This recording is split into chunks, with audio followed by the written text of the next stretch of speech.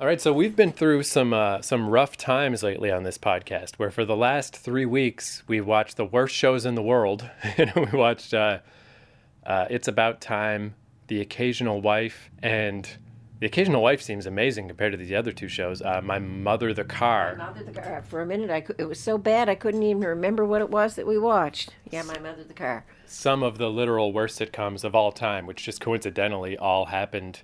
Really just those, like, again, It's About Time and My Mother the Car, but right in the mid-'60s. What the heck was going on? It was a bad era for bad sitcoms. Not only that, but, yeah, our old recorder broke, so we were recording on a dilapidated old phone, and the sound quality was awful. So we're coming out of the woods now, out of the horrible, dark, fog-infested awfulness of both bad sound and terrible shows. The sound, again, this is a brand new recorder we just got, so it seems like everything's working. It might not be perfect, but it certainly will be better than the last 3 episodes, which sounded awful. So thank you to everyone for sitting through those horrible shows and the horrible sound. Everything should be better now. So just to kick us straight out of here, because normally we kind of tie things together, like, oh, maybe because last week we watched a show about a talking car. Maybe this week we'll do Knight Rider or something, but not good enough. We need to just get all the way away from shitty TV and just watch something good. So you suggested we should watch Cracker with Robbie Coltrane. So what's your experience with this show? PBS, I imagine, is where I first saw that. I've seen quite a few of it. Quite a few. Yeah, and I remember just when Harry Potter came out, that was just the first thing that I believe you said to me, but like, oh, that's the guy. Yeah, that's how you guys would know Robbie Coltrane. But he's been around. In fact, he just passed away last year, I think it was, 2022. But he's quite a well-known British actor. Right. And Cracker is excellent. And what I remember of it, excellent. Yeah, Harry Potter was pretty good for that in general, of having, famous ass Alan Rickman and Professor McGonagall. I don't remember her name. Oh, Maggie Smith. Right. Yeah, so they did a pretty good job of, and they actually hired good kids too. Like Daniel Radcliffe's done a bunch of neat stuff. I actually just saw a movie he was in where he gets a pair of guns bolted to his hands, so he can't take them off. Super weird. British TV, movies, TV, whatever, I find they do very well with their child actors because they don't seem to pick them with the idea that they're beautiful or stars or you're an actor. Yeah, well, I would say the exception to that in Harry Potter's case was Hermione, because Hermione in the books was always described as sort of mousy and no one liked her and just a weird, drab person, where Emma Watson grew up to be. You know what's weird with her? Actually, she has a brother who is more beautiful than her. It's like, man, that family's ridiculous. But then on the other side, there's like Ron Weasley. He's easily the worst actor and grew up to be the gawkiest guy, but that's perfect for him. Yeah. And her, when she started out as a kid in that TV, she was just a normal-looking girl. Like, I didn't find she was like, oh my God, what a beautiful, beautiful child. She just was pretty standard-looking girl. And she definitely nailed that being really annoying, so no one liked her, type of thing. But yeah, so obviously he was, Robbie Coltrane was Hagrid in Harry Potter. So yeah, like you're saying, that's what I know him from. You're a wizard, Harry. And I was a little surprised with Cracker. Just the first thing I saw was that it's from 1993. And I don't know why I'm surprised, because Harry Potter started in the early 2000s. So obviously if he was in Cracker before then, it all lines up. For some reason, I expected it to be more recent than that, because I'm kind of excited to see this because I've seen British comedies from all decades, but not dramas. I don't think I've seen any British dramas from the early 90s. But see, he's a cop, and in the 90s, he would have been, I think he's playing somebody who would be in their 40s, early 40s, 40, 45-ish, somewhere in that range. And 10 years later, in Harry Potter, he's a much older person. By that time, he's supposed to be, I would say, he's playing a part of somebody who's 55 or 60. Right. At least. And magical, so who can say? No, he's 2,000 years old. Half a giant or whatever. Yeah, and I guess because I knew him as Hagrid, I'm always surprised when I see him without the beard. I'm like, that's such a weird look that Hagrid, it just doesn't have a beard. What's going on? But anyway, so yeah, Cracker is a British crime drama series which ran for 3 seasons and 2 specials for 25 total episodes. And it was created and principally written by Jimmy McGovern. And one thing that I thought was interesting is one of the reasons, I mean, a lot of British shows don't run, excessively long anyway. But one reason it only ran for 3 series is he said after the first 2, he's like, he wrote almost every episode. And he's like, I think I'm done. So they did do another season, and then he came back to do these specials. But that's such a nice change from, our North American style, which is once something's popular, just run it into the ground until no one is watching it anymore. So I respect that about the British thing. And it was very popular. So the series follows a criminal psychologist, Dr. Edward Fitzgerald, who works with the Greater Manchester Police to help them solve crimes. Originally broadcast from 93 to 95, the show won the British Academy Television Award for Best Drama Series in 95 and 96, and Coltrane received the British Academy Television Award for Best Actor for 3 consecutive years, 94 to 96. So every year this show was on, he won Best Actor.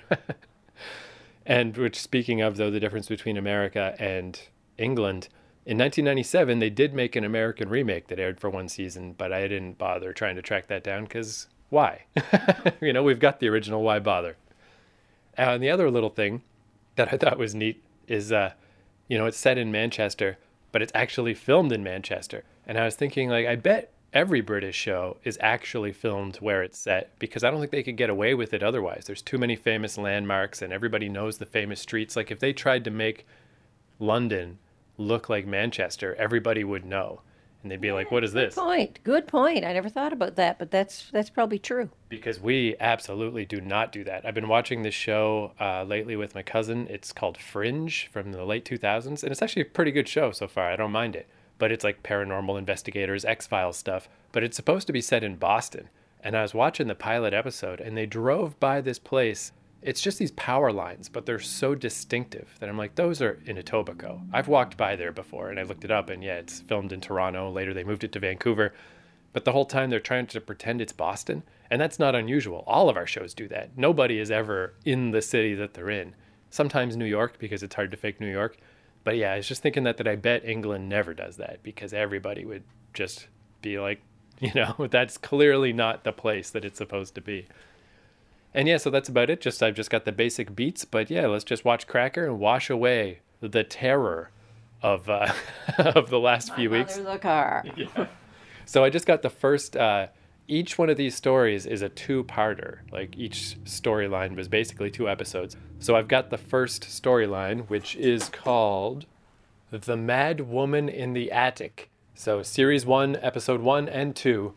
And one thing that I thought was a little interesting is I did track down copies of this show, but then I found it on YouTube, and the YouTube version is better quality than the one that I stole from somewhere. So if you want to watch this show, it's on YouTube, although with the caveat that sometimes they region lock these things. It might only be on YouTube because we're in Canada. If you're in the UK, it might not be available on YouTube because they want you to go buy the Blu-rays or whatever.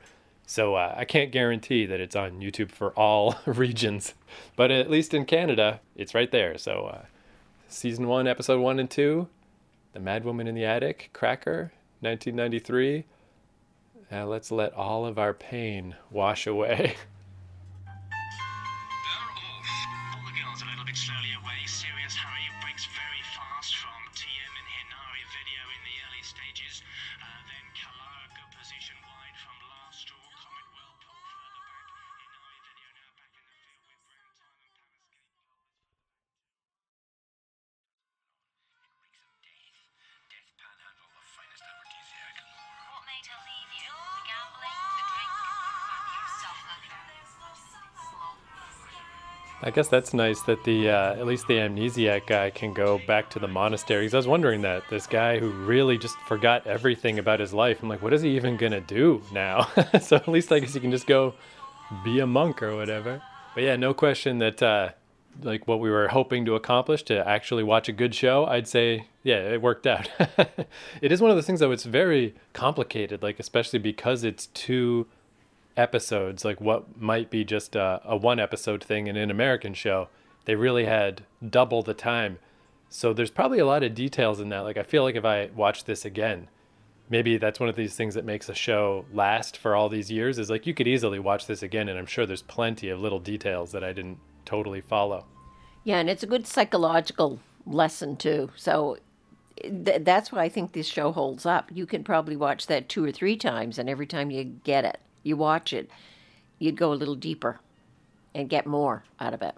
Yeah, it'd be the perfect type of thing. Like if I had seen it back in the 90s when it was first on, say, obviously it didn't play as much here, just our PBS or whatever, but say you're in England and it just is on every 10 years or so. I'd be like, hey, I'll watch that again, because I probably don't really remember the details of the case and stuff. So, yeah, really cool in that sense. And yeah, just that we keep recognizing people. Like the head cop was Christopher Eccleston, did you say his name was? Eccleston, yeah. Yeah, when they first brought back Doctor Who, he was the first doctor back. The other thing is, too, in this show, they really spent a lot of time developing characters, and everybody wasn't like black and white. Oh, this guy's a good guy and that guy's a bad guy. They really delved into their psyche. Even the murderer, we couldn't quite make out some of the dialogue that was going on, but they were giving us all kinds of hints about why he was like he was. The girl cop, we're just getting introduced to her. She obviously is going to be a big part of this show later on. But again, he puts her on the hot seat there, trying to get the amnesiac to say what he knows. And but I mean, he digs right into her psyche, and you can tell by the way she's sitting there. She's so uncomfortable that he's hitting. He's going right to the core with her, and it's true. And there's no like, gee, I'm sorry I had to put you through that, or no apologies or anything. Just let's just put it out there and say what kind of a psycho you are, and here's what your problems are. And the whole show is like that. But that's why I think you can keep watching it, and the more you watch it, the more you'll get out of it. That's a sign of a really, really good show. Because some shows you watch them and you say, oh, I'll never watch that again. Or you start watching, oh, I've seen that, don't want to watch that again. But that show, no, I'd watch it again anytime, any number of times. Yeah, it's definitely, I mean, not that I know anything about police procedure and stuff, but it did have stuff that, like that seems like, at least in this early, period of the show, this seems like the main hook is that because Fitzgerald is this criminal psychologist, he does have that way of, he like paints a picture. Let me tell you about you. Let me tell you about your whole personality. But yeah, he goes so over the top with it when he's talking to this guy who has amnesia. Just like, isn't this how it was? Isn't this how it was when you murdered this guy? Isn't this how it was when you murdered those women? And he probably was right about the killer. Probably these were sort of the mindset that was going on. But yeah, just for him to say all that stuff is so wildly unprofessional. But on the other hand, he's not actually a cop, so I guess that kind of works. And as he's doing that, for all of those characters, he's unraveling their psyche and throwing it out there, just whatever. I'm saying it. I don't care whether you like it or not. While that's happening, we're learning all about his psyche. I mean, this is a man who's got so many things that society would put him down for. He smokes like a house on fire, and he's always got a stub of a cigarette. He doesn't even ever seem to have a new cigarette. It's just a little stub with the big ash hanging off it. And he drinks. He goes to the guy's house, and the guy says, would you like a drink? Well, anyway, most shows these, oh, no, I can't. I'm on duty. No, yeah, sure.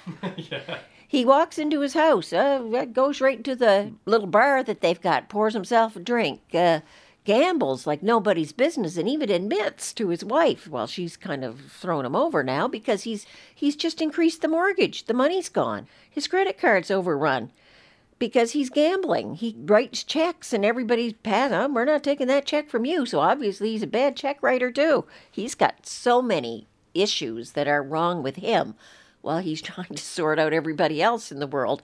But as he's doing that, that's when we really get to learn who he is. And that's what makes that show, I think, so successful. Yeah, it's nice too, because again, just reading, stuff on Wikipedia or whatever, when I was, preparing for this episode, the way they describe the character, it's kind of a disservice to the character, where they do just say, drinking problem, gambling problems, blah, blah, blah, this, that, the other thing, alcoholism, all this stuff. But when you just lay it out like that, I expected the character to be more of a wreck than he is, because he's not even like, sometimes you see shows about like people that are functional alcoholics or functional this, functional that. He doesn't even seem like that. He kind of seems fine. He just has all these things that are happening as well. Like it's not too unbalanced in like it almost becomes like a superhero thing with some characters where they're just so drug addicted or so alcoholic, but somehow they still do stuff. But he can cope. Yeah. And he's so arrogant. You see that right from the first scene. He's in the college or the university where he lectures, and he's just standing there at the front just throwing the papers at people. Here, he's calling their name, and the papers are flying around, and we're done. And that's it. Like, just total arrogance. And I guess just from a tech standpoint, I think it definitely helps that maybe because a lot of the shots are outdoor or whatever, but it definitely seems like it must have been shot on film because visually it holds up fine. It looks great despite being from 1993. The main thing where you can kind of tell it's an older show is the sound mixing. Really was the more we were watching it, the more weird it started to seem, where it'd be like the, just the ambient sound of like kids in the neighborhood are as loud, if not louder, than the principal dialogue. But then also when he was in that guy's house doing a little examination and stuff, it was just the drip of a tap. And it was so loud. Loud. Yeah. Yes, that's right. It was very loud. So I don't know if that was just something about BBC shows of the era, or maybe just every show was like that and we didn't notice because we were watching them all on an old TV with, a crappy speaker, like maybe sound mixing and microphones just weren't as good in 1993.